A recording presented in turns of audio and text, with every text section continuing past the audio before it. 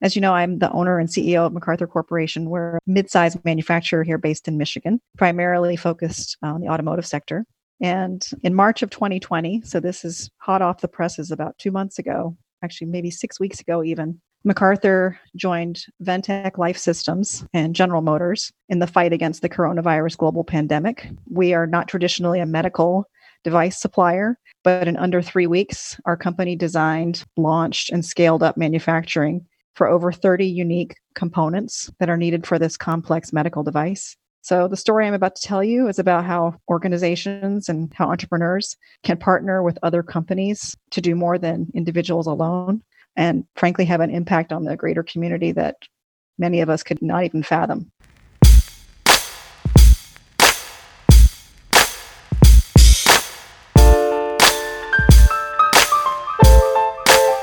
Hey, this is Finding Your Venture, episode number 17, and it's about how organizations can do more than we can as individuals. So when you take the step of legally forming a company, the goal is to create something that's going to have a bigger impact on the world than you could as an individual. How you measure the impact is up to you. For some people, that means money, but impact is about more than money. Whether your goal is to dismantle systemic racism, fight climate change, or solve a problem that is interesting to you, forming a venture means establishing a structure that can scale beyond you. Okay, so as you've already heard, Christy Wong Barrett is the CEO of MacArthur Corporation. MacArthur is an automotive supplier, and during normal times, they make stickers and labels used in manufacturing. During the COVID-19 pandemic, MacArthur got invited to do something different but important. And this is the story of how they responded. So the story begins, I think, in the winter of 2019, where many of us were observing outbreaks of the coronavirus in Wuhan through the news. We were watching it here in the United States, just like others around the world, but pretty unsure of whether it would develop into a significant problem within the United States. At that time, it was fairly contained within China and within some very small areas within the country. Most organizations, including our own, continued business as usual through the end of February in the United States. And for myself including, I went to a business trip at CES, which is the world's largest trade show, in January, with probably the most international mixing of individuals from around the world. It was very much business as usual for myself and our company. But shortly afterward, in sort of the February, early March timeframe, we began to see the first cases of COVID-19 in Seattle, and then started watching it more carefully as business leaders in the United States. In fact, actually, our company, MacArthur, we mobilized the very first roundtable for our industry association in response to the initiative to try to garner some early visibility and early preparedness for other business leaders in our space. That was in the first week of March. The tone quickly changed the week of March the 11th, with the first cases being reported in Michigan. It became an issue that was now very present in our local community, and something that could not only impact our business, but our customers, our workforce, their families, and our own families. With schools closing on March the 13th, and we immediately had to pivot to implement significant safety policies in our own company starting effective of March the 14th. So things changed very drastically in a very short amount of time. So our company implemented visitor and travel restrictions. We had remote work for everyone that could work remotely. And then for those that could not, we had several safety practices that were put in place on site, including things like social distancing, wearing protective equipment, staggering shifts so that we had very few people in the office at a time, and only the staff that were critical and necessary on site being there. As I listen to Christy tell this story, I can't help but think back on how different my experience was as an individual during the same time. And it's kind of exciting to hear how this team that cuts across multiple companies starts to come together in these early days.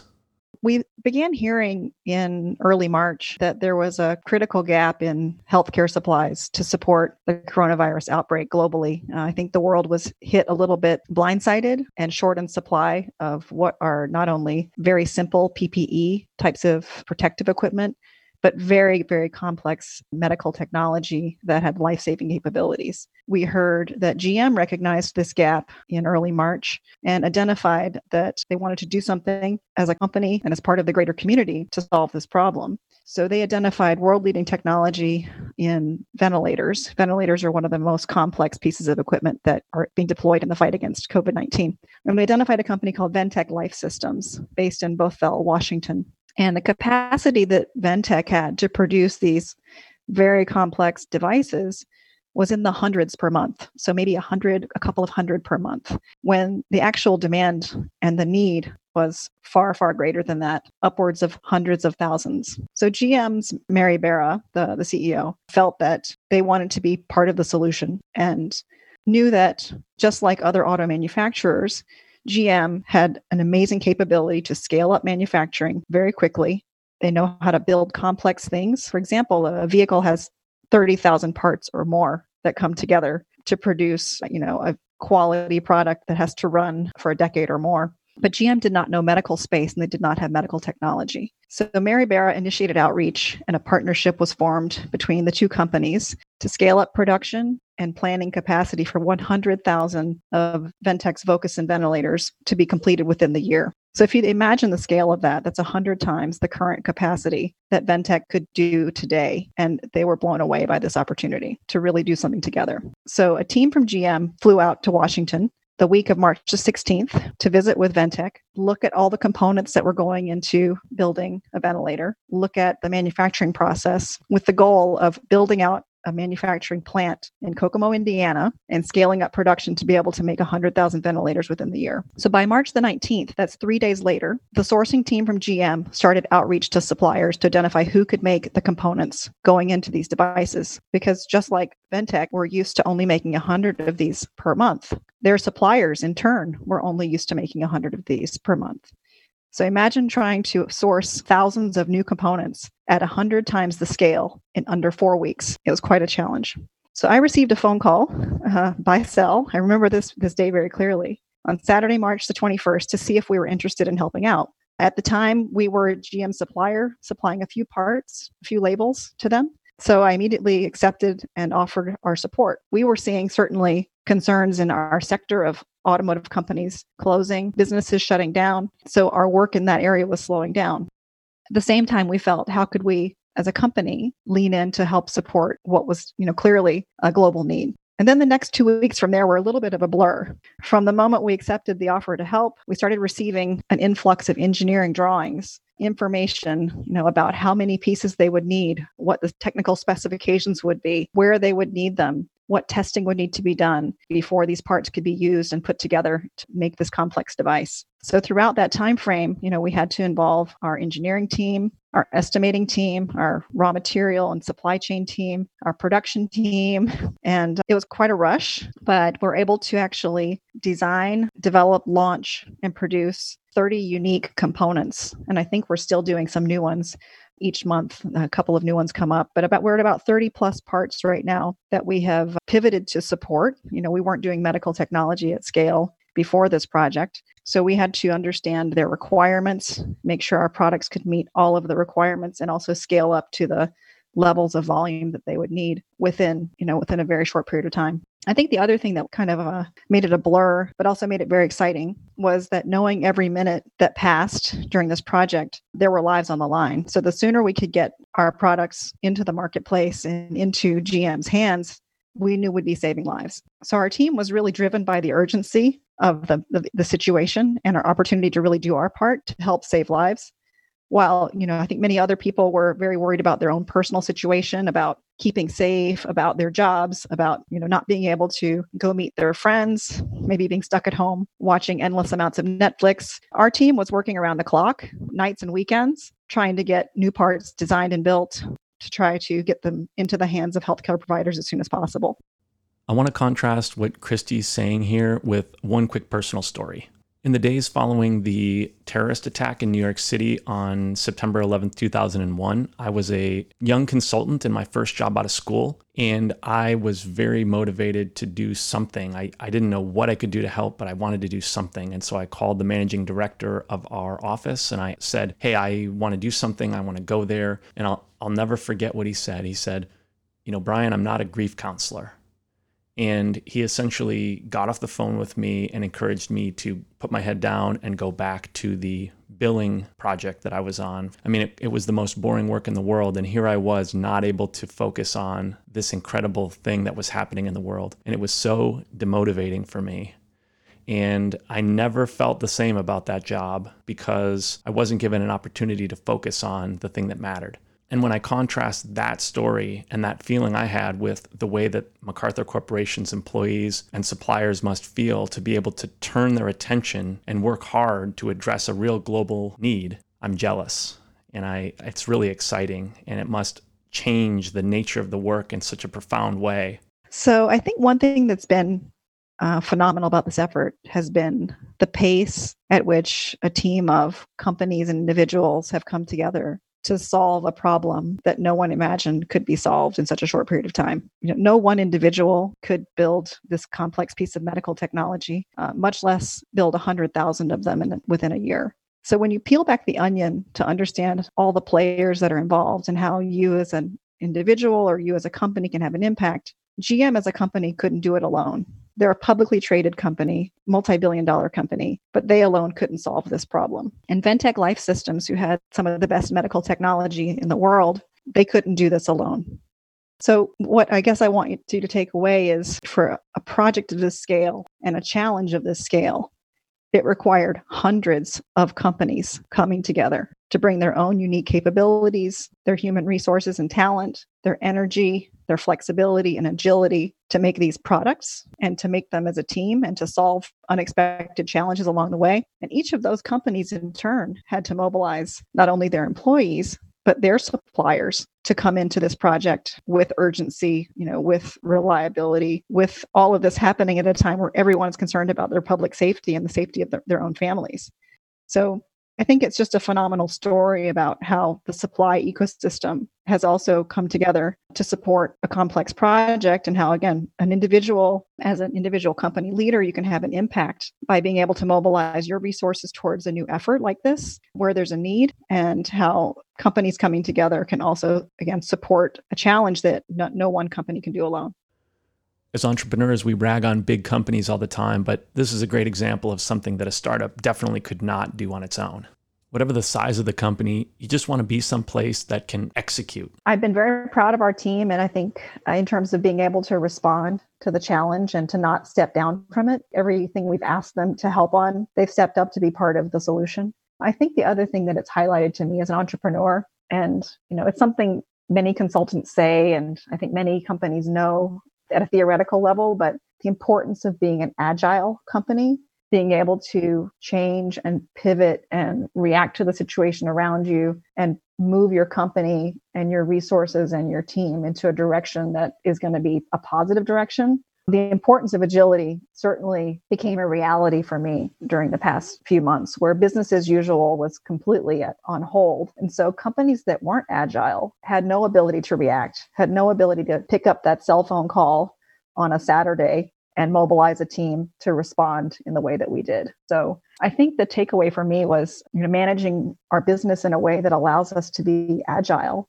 is just as important as managing your business in a way that allows it to be financially sustainable or lean in operations. It's going to be a new capability that companies are going to have to develop and maintain over the long term.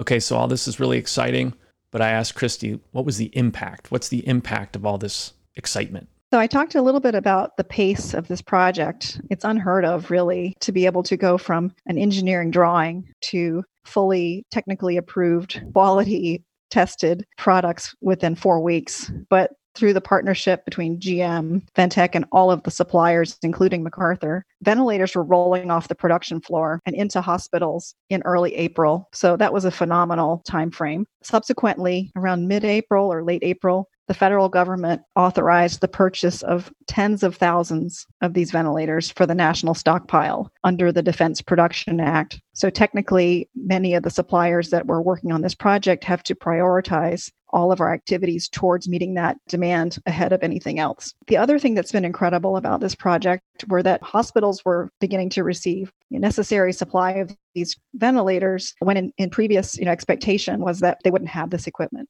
And I get a little bit emotional reflecting on it, but there was a comment made by some of the executives at GM and Ventec that really stuck in my mind, which was, without these life-saving ventilators, doctors were being put in a really horrible position.